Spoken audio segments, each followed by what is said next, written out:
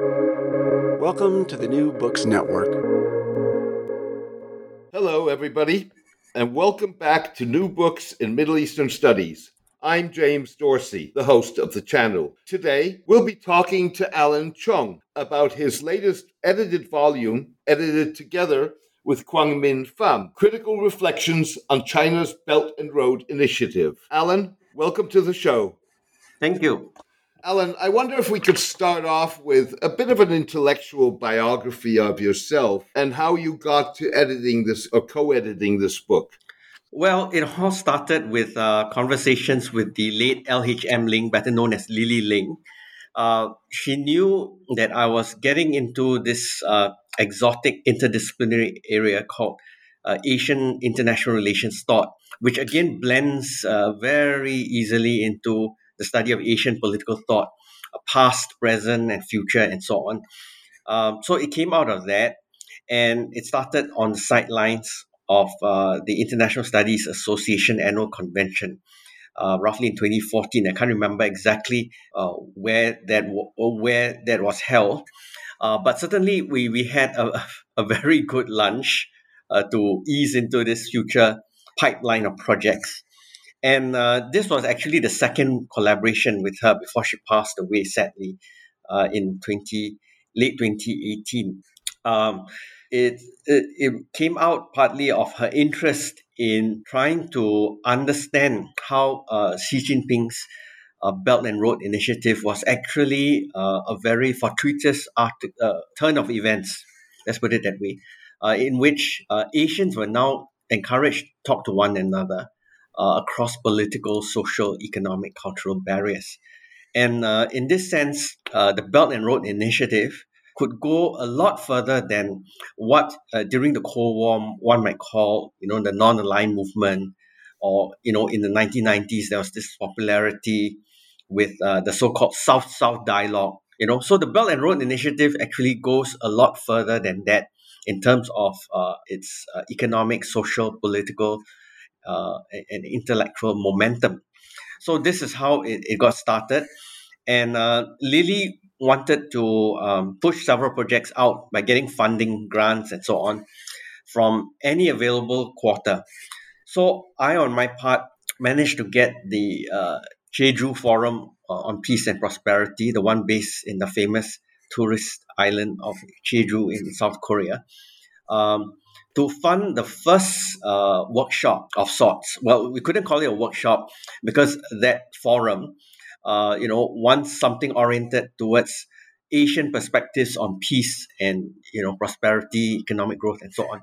So we spun that first session into something titled "Revisiting the Ancient Silk Roads," an alternative to neoliberal globalization. Coming from the United States, understandably, Lily was very much on the attack against neoliberal globalization. So, that's how the first project turned out in Jeju. And we managed to spin it into a journal special issue in the Asian Journal of Comparative Politics. So that was successfully published before she passed away. In the meantime, she had published several pieces on her own about how China's rise needed to be analyzed in terms of the yin and the yang of Taoism, blended with Confucianism, and so on. So all these things came together in Hanoi in late 2017, thanks to the generous funding by Kwangmin Pham at the Vietnam National University, drawing on his collaboration with the Konrad Adenauer Stiftung based in Vietnam. We managed to get the funds to fly a number of, from Vietnam's perspective, that is, foreign speakers in, myself included. And Lily was so thrilled because it was, I think, her first time in Vietnam, if I recall correctly. And she landed, I remember, around about half an hour before midnight. And we had a very unusual late night supper session. Of course, I had a good dinner before that, the official dinner, which she missed because of the strange, poor coincidence of flight timings from the United States. So she flew all the way, roughly, I think, 15 to 16 hours from New York, across the United States, across the Pacific, transited in Hong Kong, and ended up in Hanoi.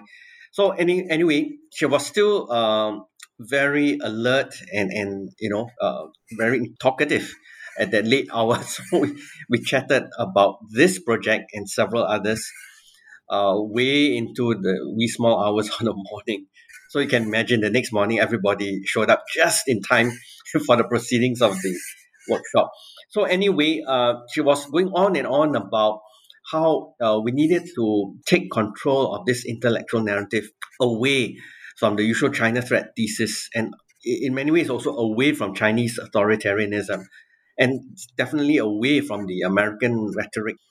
I should correct myself, that mainstream American rhetoric of neoliberal globalization as a lens through which to view the Belt and Road Initiative.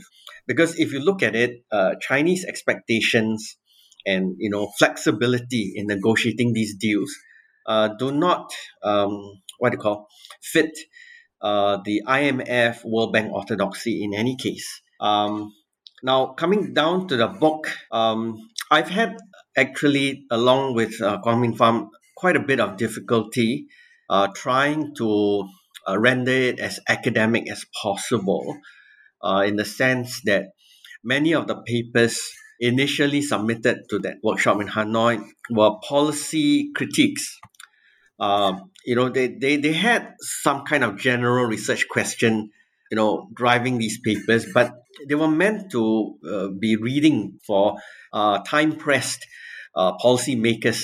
So, that was a bit of a challenge, trying to transform these so-called bullet point type policy think pieces into workable paragraphs that had something that resembled the elegance of a fully thought out chapter. And then at the other extreme, there were the chapters by Lily Ling herself, looking at how you could literally, in the title of her chapter, square the circle, discuss Chinese hegemony or imputed Chinese hegemony over the Belt and Road, together with the idea that this was an Asian perspective on world order at the same time. Of course, we did not need to fit Xi Jinping's mold of a totalitarian world order, but we could of course revive his subtext as the main text, i.e. the idea of revisiting the ancient Silk Roads as inspiration for the modern Silk Roads, however many there may be. Of course, today we can count the Health Silk Road, the Digital Silk Road, the 21st Century Maritime Silk Road, and of course the Landed Silk Roads, which are many in themselves, many of which thread through the Middle East, thread through Central Asia, and link, basically the Asias, in plural here, that is, that have never been so-called deeply intertwined with one another since the end of colonialism, and so on. So the chapters in the book, if I can just quickly, mention in passing, just to keep you, the reader and listener, interested, cover a wide gamut of perspectives, again, all adhering to the idea of critical readings. First of all, the first two chapters, basically Lily Ling and myself, sought to imagine the Silk Roads through philosophy and history. We drew a lot of inspiration from Buddhism, Pan-Asianism, the writings of ancient travelers, or some of whom were Buddhists, some were very worldly Islamic thinkers. Then there was Marco Polo himself, all right, who was Catholic, but a very open-minded Catholic who didn't pass judgment when he reached Kublai Khan's court in China. Okay, which was fascinating. And you think about Sino-US tensions today, how different that is. Okay, back then people were open-minded. We didn't pass judgments just like that. We also looked at critical geographies of the road. And in this sense, we have tried very hard to suggest that there's so much more to critical geographies through studying the Belt and Road than meets the eye. My Vietnamese co-authors, Kwang Min Pham, and his collaborator, suggested that we needed to think of this revived Silk Roads as a way of understanding dilemmatic geography, meaning there are dilemmas to it. All right, and then we have this Vietnamese historian Trinh Van Dinh, who talked about the need to understand infrastructure frenzy or infrastructure fetishism in terms of Chinese empire building in the 21st century, and so forth. Then, of course, there's the railroad chapter by Wu Shangsu, who pays attention to the fact that this can be seen as empire building through the medium of railroads, or it can be seen as a new phase of globalization, interior globalization or landed globalization, if you will, where railroads are connecting countries within the multiple Asias that we know exist out there, but who have not been as closely integrated as one would have liked. And the original Silk Road did represent a kind of plasticine cosmopolitanism that few people have fully appreciated. And the railroad could actually bring so much of the Middle East and East Asia, South Asia, Southeast Asia so much closer than ever before. And of course, there was long ago the Maritime Silk Roads that is going to be strengthened immeasurably with the BRI. The critical political economy section is somewhat more conventional in its criticism, in the sense that they look closely at how Chinese investments have fit the neo-colonial pattern or not. So there's that. And of course, being located in Vietnam, this workshop had to produce a number of critical national perspectives. So for instance, one of the Vietnamese authors was very interestingly engaged in deeply reading trends in American officialdom, where she suggests that they were, involved in this, or rather, they were wrapping themselves in this deep contradiction of, saying that they won in on the business angle of the BRI, but on the other hand, the official rhetoric is that China is a threat, a rising threat, as a great power. So we'll have little to do with the BRI as far as possible. So there are all these going on, and I'll leave the conclusion, for you to enjoy the suspense of reading it, where I do touch on empire, the notion of empire in relation to China. I do touch on the new developmentalism. And I think also that the whole idea of the BRI intellectually challenges us to think about connecting within Asia, a theme which I've been saying, throughout this podcast. Thank you. Thank you. That introduction is indeed very helpful. It also leads me to what my overall impression is from reading the book. And that, in fact, in many ways transcends Asia, in the sense that it really is about, building a new global world order and inclusive and cohesive societies that can manage the interests of all stakeholders, as well as political, cultural, ethnic, and religious differences. It's an approach that departs markedly from the bulk of the analysis of the Belt and Road. You've talked a little bit about what led you to that, but maybe you can expand on that a little bit. In the sense that I have this abiding interest in Asian international relations theory. Is that the angle? Whichever angle. What I'm trying to suggest is that obviously your interest in Asian international relations theory was your entry point. But I'm suggesting that this goes far beyond that. That it's much more, in a sense, universal or global. Okay, thank you for that particular comment. I'm actually quite thrilled to hear this, because I had not thought that this book would have this, possibility of transcendence. All right.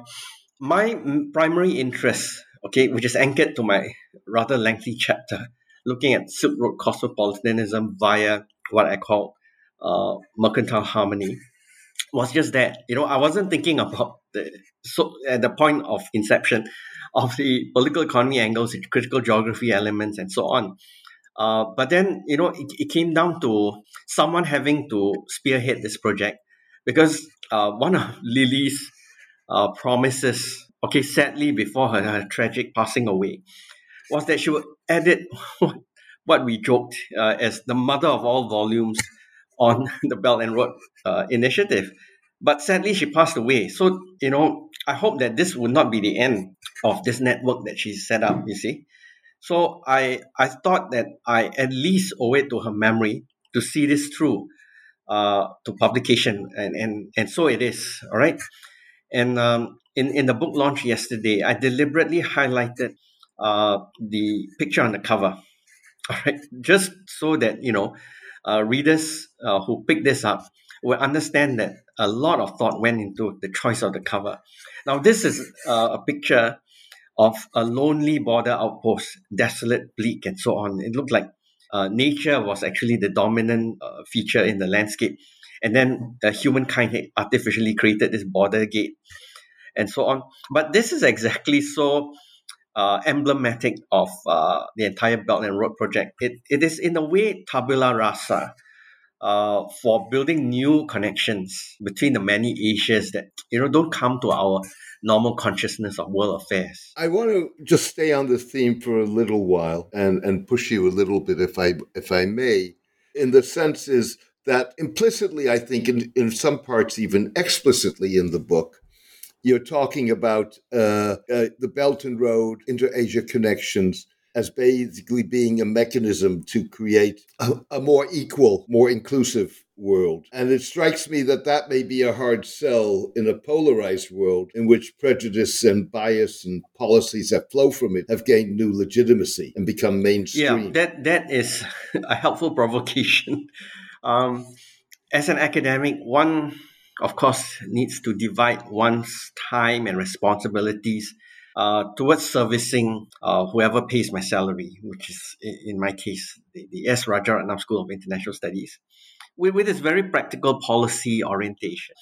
But on the other hand, I'm still a dyed-in-the-wool academic. And in that sense, I have to still write with the hope that my writing can lift the curtains or draw the curtains, depending on your preferred analogy, on the inspirations that have always been with us from the past. So, in this sense, so much of Asia, I think, has grown up thinking that we were baked in modernity from day one, but we have not been. Okay, insofar as the word modernity can be used to label present day Asia, we have a highly hybridized modernity. Every time I visit any East Asian country, Japan, Hong Kong, Taiwan, South Korea, any ASEAN country. Okay, sadly, I have yet to set foot on mainland China. I'm astounded by the fact that people do not embrace modernity in the way that Americans would or Europeans would. In fact, I find some intellectual affinity with, the European countries that have produced great philosophers, like the UK, like the French, like the Germans, and further down the line, the Italians and the Spaniards. In the sense that much as they have embraced, digital technology here and there, high-speed railways, the idea that you can pre-book hotel rooms and check in online, things like that. They've also retained a certain sense that we are who we are from the past, and some things should never change despite the advances of technology. Whereas if you land at most American airports in big cities, and I suppose this will continue post COVID-19, you are faced with a challenge to all your senses because there's so much of high technology surrounding you and forcing you to interface with a very post-human experience. I can't think of a better word at the moment.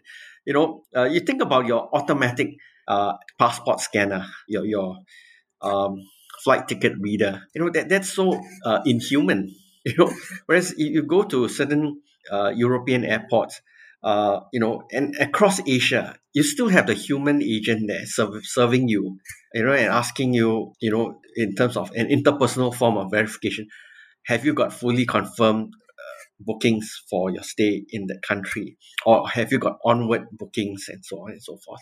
Which makes you feel more like a human being.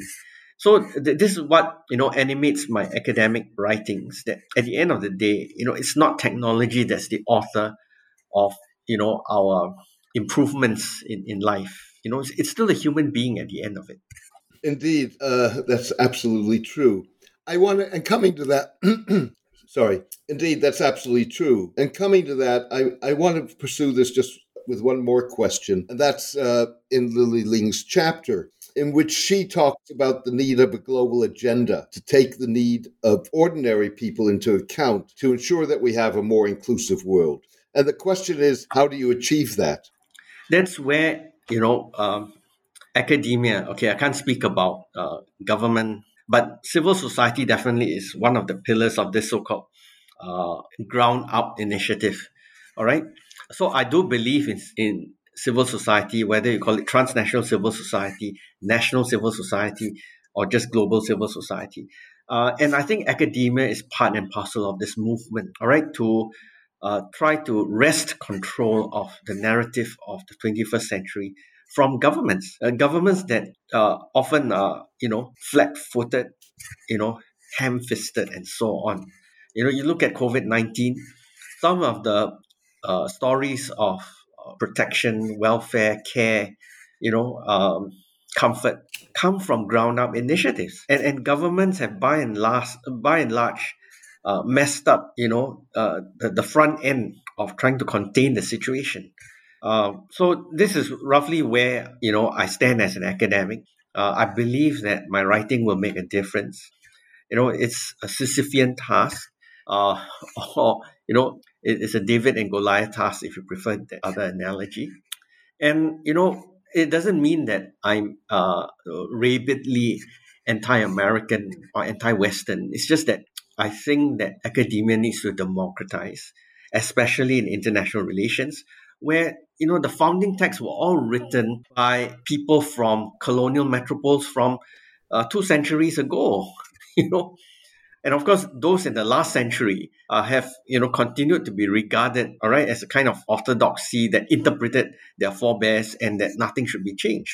So that's where my writing is going. Notwithstanding the occasional piece that looks at a very practical problem concerning security in Asia, but by and large, I think in the long term, I will be writing about how we need to revalue Asia's intellectual heritage, including those of its first generation nationalists. Related to this, you draw a stark contrast between the ancient and the current Silk Road. Can you expand and describe that contrast? Certainly, the ancient Silk Roads were low on technology. All right, if you pick up Marco Polo, Farsian, Ibn Battuta, you realize that there was constant danger at every step of the way from nature. All right, and because all of humanity, anyone you encounter on the road, could potentially be your friend because they have lived there. They know how to deal with these elements, the attacks by wild animals, even the shift of the ground because of the wind direction, and so on and so forth. So that I think was very different from today, where you assume that technology will make sure that your journey on the modern Silk Road is just smooth. You don't think because technology acts as this cocoon of security for you. So maybe in that sense, operating in a low tech environment makes you more aware of your common humanity with the people, the fellow traveler, between inverted commas, that you encounter along the Silk Roads. Excuse me. Whereas the modern assumes that technology will do all that. But even then, modern technology does not diminish completely obstacles arising from culture. Excuse me, my throat's a bit dry.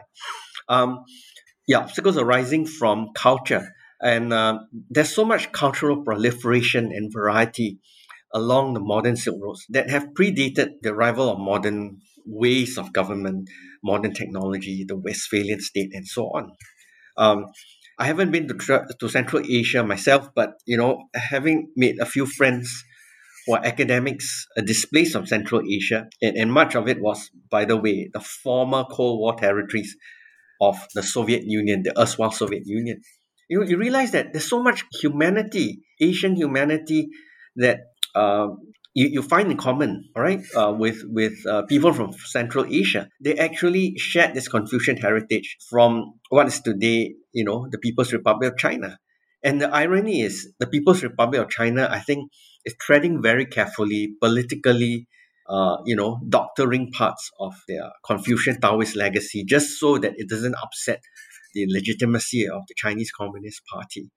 It's tragic in one sense, in the sense that this is not an orthodox communist party in charge in China. They should openly embrace the fact that they are the successors to this very rich 2,000 plus years worth of heritage.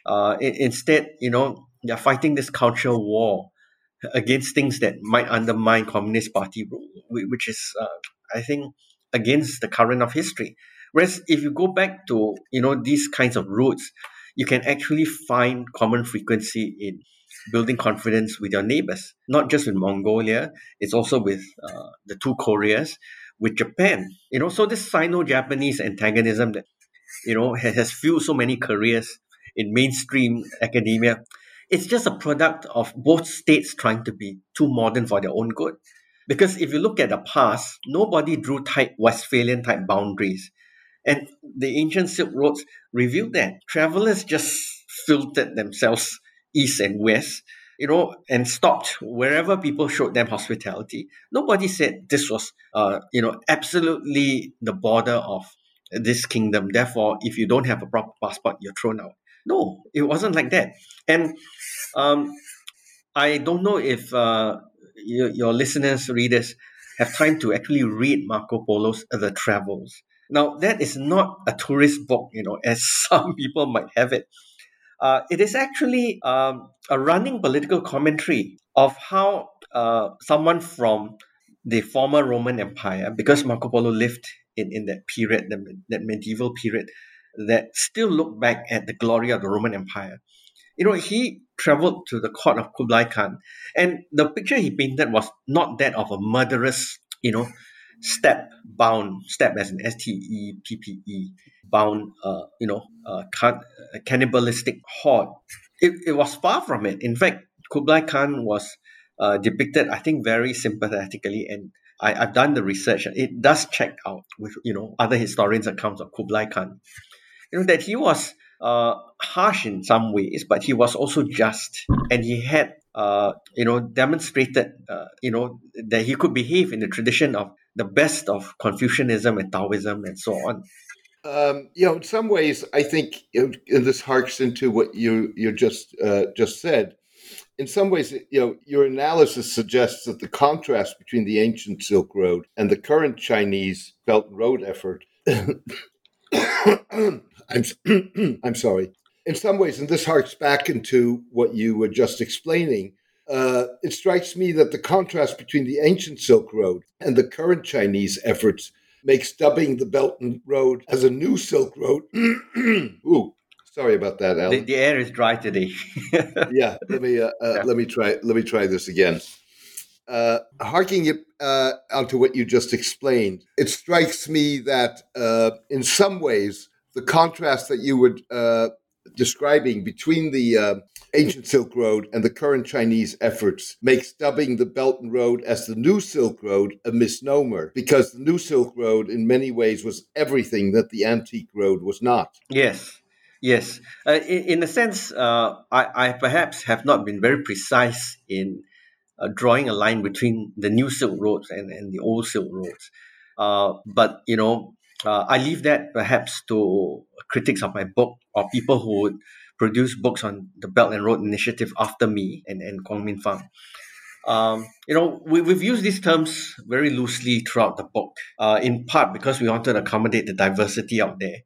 And what's interesting about the Vietnamese perspectives, because I suspect some of your listeners and readers might approach the Vietnamese contributions as somewhat too closely tied to an authoritarian government, but I urge them to look beyond it, because that sort of situated perspective also provides a learning point, in the sense that they do see the need to connect the past to the present, and in some ways also through their critical readings of China's intentions, are attempting to encourage China to reconnect with its early spurt of idealism under the first phase of Mao Zedong's rule. All right, Mao Zedong, of course, is remembered for being the, between inverted commas, winner of the Chinese Civil War that followed immediately after Japan's defeat in the Pacific War.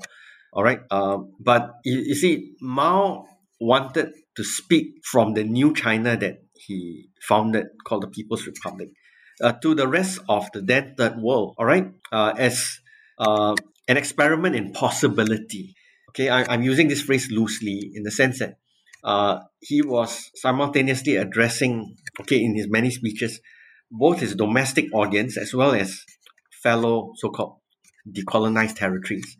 That look, we are now turning a page in world history because we need to make the post-colonial state work, all right, for its people and for keeping the flame of liberation, all right, from all forms of colonialism, neo-imperialism, neo-colonialism, etc., alive. And this is how history should go forward, that we need to democratize the world order away from the idea of Western empire.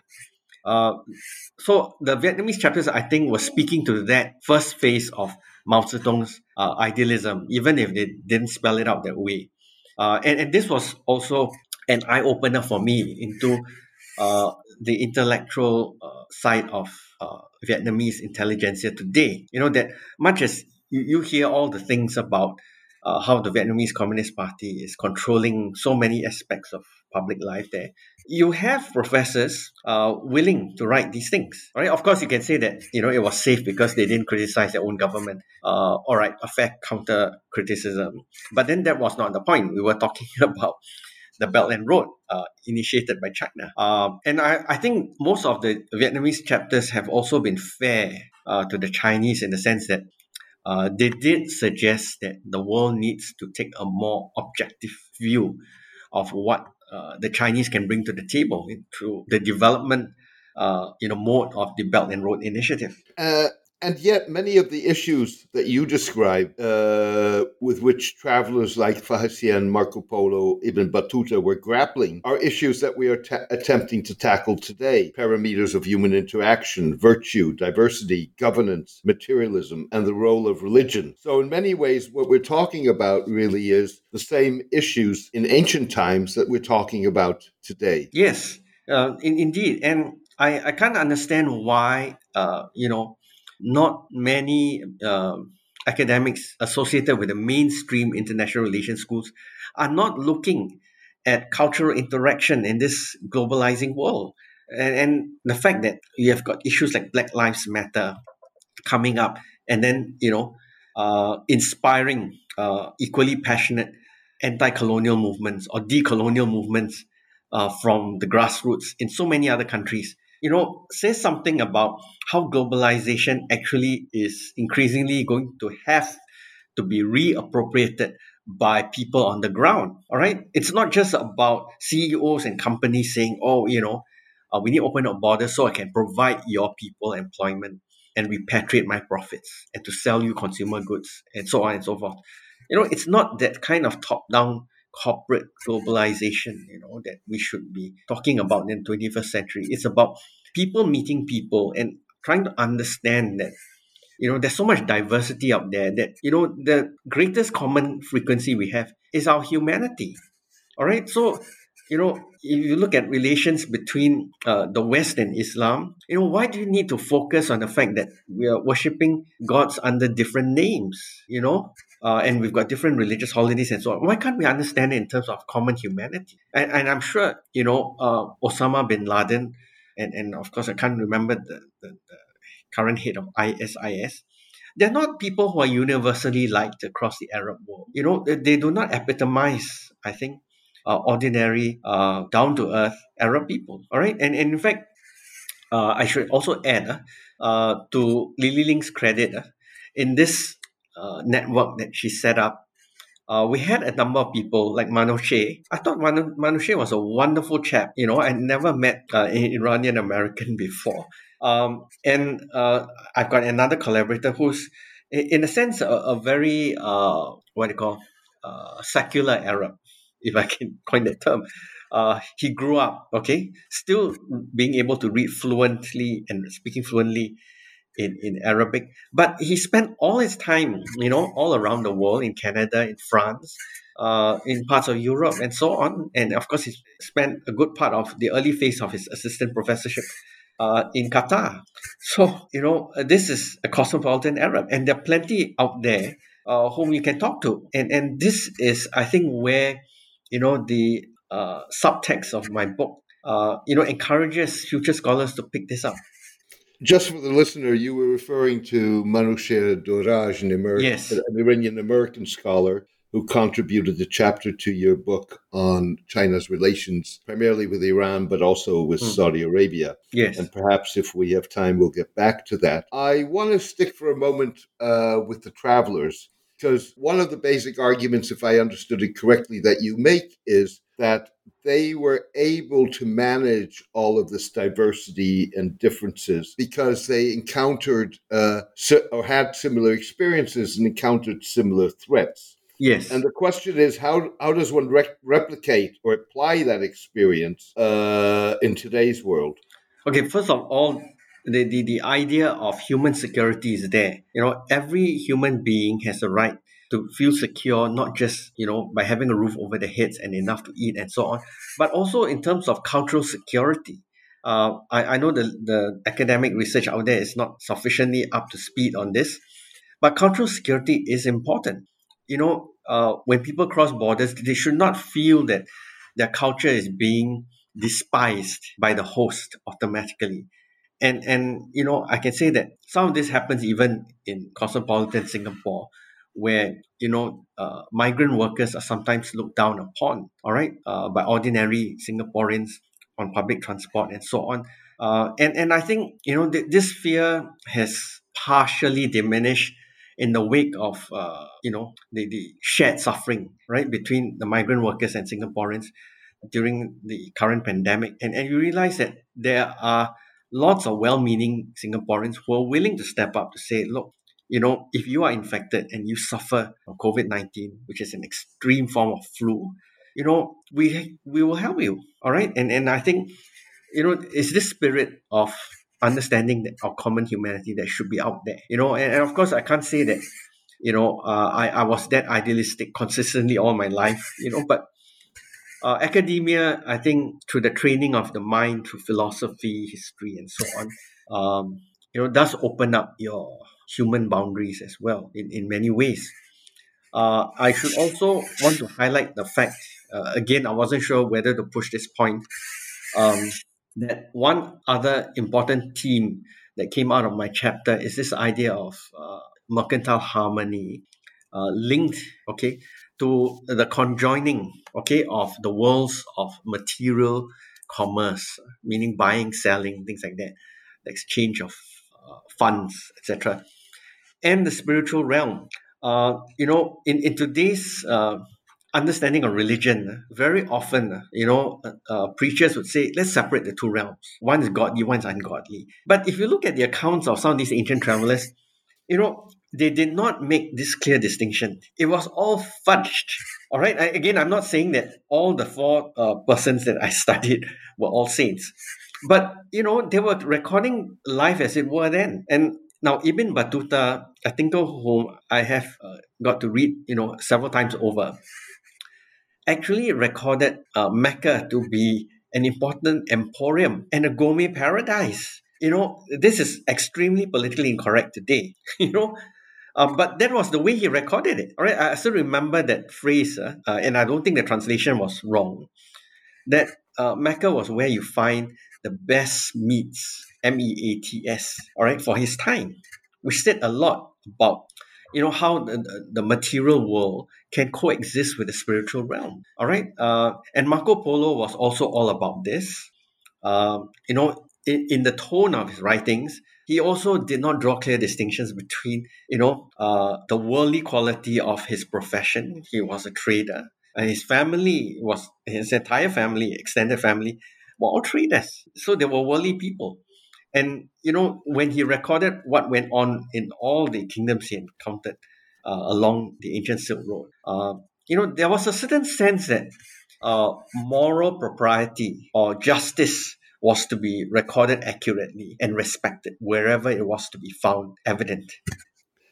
This may be a tricky question, but you referred to the limitations of the political system in Vietnam as well as in China. And that really raises the question of the value of people-to-people contact, given that people from more autocratic or authoritarian systems may not feel at ease expressing themselves freely and be cautious. And of course, you have a China that imposes its narrative with the stick of economic sanctions on those beyond its borders. So the question is, what is the value of people-to-people contact in a context like that? Okay, excellent point. Now, if you dissect President Xi's speech at the First Belt and Road Summit in Beijing, he actually let this cat out of the bag. He called for more intensive people-to-people interactions. So, in that sense, you can say that he might be strung on the horns of a dilemma. On the one hand, this is what his rhetoric says: more people-to-people contact, potentially leading to contamination from abroad of more tolerant ideas or ideas of toleration. And then on the other hand, President Xi has all these draconian controls on the internet, or rather the Chinese internet, behind the firewall and so on. And of course we hear all those stories about Xinjiang, and of course the political fallout from the ongoing Hollywood production of Mulan. Yeah, you're right. But you see, people to people contact cannot be completely controlled. And of course I'm aware that China is extremely concerned to the point of sending, I suppose you can't call them spies in a conventional sense, but people who monitor their own citizens' behavior and comments outside of China. Uh, China is known to do that. The Vietnamese, I'm not sure. Maybe they have done that also. Uh, but then you see, if you want to integrate economically, okay, let's talk about something that's low political or supposedly non-political, like economic interactions. You have to allow your people to get into degrees of contaminating contact with outside ideas. So this is where I think I can't make this point any more delicately, objectively. But the fact is, when authoritarian regimes or totalitarian regimes, if you prefer, engage in the people-to-people globalization, the chances of extreme leakage. Okay, the word leakage again is something in the discourse of authoritarian powers. They're afraid, all right, that the authoritarian controls will leak once the people go outside their borders and so on. The potential for leakage is there, will always be there. And I think this is one way in which China can also learn to manage its rise to great power status even better. At some point, you need to take a leaf from your own past. Okay, Kublai Khan, for instance. He was also bloody. He put a lot of what he termed as, social undesirables to death. But, when it came to the ordinary people, the poor, he showed them generosity as a paternalistic fatherly figure in the mold of Confucianism and Taoism would. Sticking for a moment with the Belt and Road itself, you signal two major issues with the Belt and Road Initiative, and that is that it's top down and China centric. Would you want to elaborate on that? Well, the Chinese have tried to control the narrative way too hard, as one of the speakers at the book launch yesterday pointed out. And that's where I think they are learning very fast to reel themselves back from that kind of extreme position, and that you need the buy-in of your partners as well as the people on the ground affected by your projects, and that's where perhaps one would look forward to future Sri Lankan voices, for instance, African voices, voices from across Southeast Asia that would adopt a more objective view of the promise of the Belt and Road, and not have the Chinese quickly come in to say, oh, you ought to view it in this other way, and so on. And, this is where I think China, by learning to tweak the Belt and Road 2.0, insofar as you can use that label, will listen to alternative voices less constrained by Beijing's preferences, all right, to speak up for it. I want to return to another much more broader subject that you suggest in the book and that we were talking about at the beginning of this interview, which is that in order to manage different value systems and interests one would have to water down the Westphalian dogma of treating national interests as zero-sum conceptions. My question is, how do you do that, and what did you have in mind in terms of watering down the absoluteness of the notion of national interests? Well, first of all, I think all citizens of existing nation states should learn to embrace diversity. That people have different ways of practicing culture on top of our common humanity, and that this is a legitimate right. Unfortunately, we have in the White House right now a president who does not believe in that. And I have to make reference to, the occupant of the White House in Washington, D.C., because, like it or not, that is still an important pulpit for trying to influence the world. And of course, Beijing can be the alternative pulpit, but President Xi and his colleagues in power, I think, need to understand that the Belt and Road can achieve its full potential only if some degree of diversity is allowed to flourish, all right, against the official preference.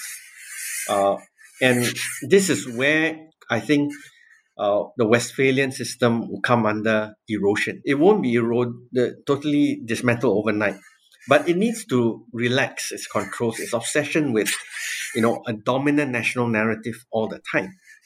And you see this also even in so-called cosmopolitan Singapore, this constant tug of war between an official nationalism and then what's happening on the ground, you see? And all states facing this COVID-19 pandemic will have to make this choice. On the one hand, closed borders can provide some degree of protection against the further spread of the virus. But on the other hand, you need to keep a good number of doors to the rest of the world open, because they will bring your relief supplies, your normality, okay, through daily commerce back into your life. All right, and now this is off the bounds of today's discussion, I suppose, but tourism. Now, tourism is a much underappreciated dimension of globalization, social, political, economic, you name it. And tourism has been, I think, an important part of ensuring that the European Union stays as it is. And one cannot help but be struck by this spectacle of many Europeans, including the British, who are still embracing Brexit like crazy. Felt that they needed to celebrate tourism the moment the lockdowns ended from the first wave. You see, of course, now they're being told by their government, sorry, we have to turn the clock back to put you under lockdown again to, defeat the second wave of infections. But the point I'm making is tourism means that we cannot go back to a rigid Westphalian system, because we need each other's different, cultural and visual pastures, all right, to let our people breathe and live as human beings, all right. Even in Asia, I think the moment significant national lockdowns are over, and I believe Thailand is at the forefront of this. They're counting the days down to the first mass tourist flights back into the country, because they realize that it's not just good for the economy, it's also good for giving their citizens a sense of normality. Alan, this has been fascinating, and we could go on for another hour, and I have many other questions. Indeed. I'm surprised, and thankful that you've allowed, for 55 minutes now? Indeed, and I see that's exactly it. I see the clock ticking. But before I let you go, I want to ask you what your plans are after this book. You've referred a couple of times to this being part of a larger project, there being a pipeline. Maybe you could elaborate a little bit on where you go from here. Well, Lily Ling's passing left a huge hole in this pipeline, which a few of us, I think, are still talking about filling, you see. The problem is that many of us in this network are not yet fully tenured professors, you see. So we have to pay attention to our own publication records and other admin duties. So professionally, I think, we are at a turning point where you need someone to stand up to say, let me put the team back together to edit the next big book on the Belt and Road. clearly this volume that I've just launched yesterday is a drop in the ocean. Okay, I have to be modest about my efforts. It could have gone into so many other directions. But the constraints of time, and my responsibilities to the people who put together the original Hanoi workshop or conference, needed to take precedence. I would have liked more chapters on the philosophical angle, on the sociological angle, for instance. But the essence of time pressures dictated otherwise. Right. So that I think will be in the offing. And in the meantime, I'm also working on a much delayed manuscript on international communication as an angle of international relations. So this book has been on the back burner during the lockdown here in Singapore. I couldn't get any writing done because there was so much admin that was just going on online. So I hope to return to it in a month or two on top of my responsibilities here at the Center for Multilateralism Studies. That sounds like a fascinating project. If Perhaps you we had can have another interview like this after it's absolutely. If you didn't have the constraints, what would the next big book on the Belt and Road be? Okay, we need to, I think, go past all the themes that were discussed at the launch yesterday, about debt trap diplomacy, dependency, differences between aid models, and how China's rise is benign or not. We need to go beyond all that. And I think the huge gap out there is the philosophical and historical angle. That needs to be filled. And here I need to acknowledge also the existing works by a number of sociologists, anthropologists, and historians who produced books on the Silk Road before it became fashionable again under President Xi. And of course, that magnificent work of popular Silk Road history by Peter Frankopan, which I've cited in this book. I think he's written an eminently readable, popular history of the Silk Road that takes it up to the 20th century. And interestingly, Frankopan's book addresses the fact that after World War II, Britain and the United States actually were interested in the Silk Road because of the oil that lay astride that part of it, running through the Middle East and Central Asia. So all that has been out there for a few years now. So the philosophy and the history needs to come together, I think, in a more unique volume. And that's something I'm still trying to wrap my head around. But I also need to think about who in Lily's original network can help deliver on that. Because the same people who delivered for this book are probably not going to be interested in this next volume that I'm trying to imagine. Alan, it's been fascinating to discuss a book that I think really brings originality to the literature on the Belt and Road, and also highlights dimensions and perspectives that have either not been recognized or have been underrated until now. I want to thank you for being on the show today. I really enjoyed it and wish you all the best. Thank you very much. It's my pleasure too.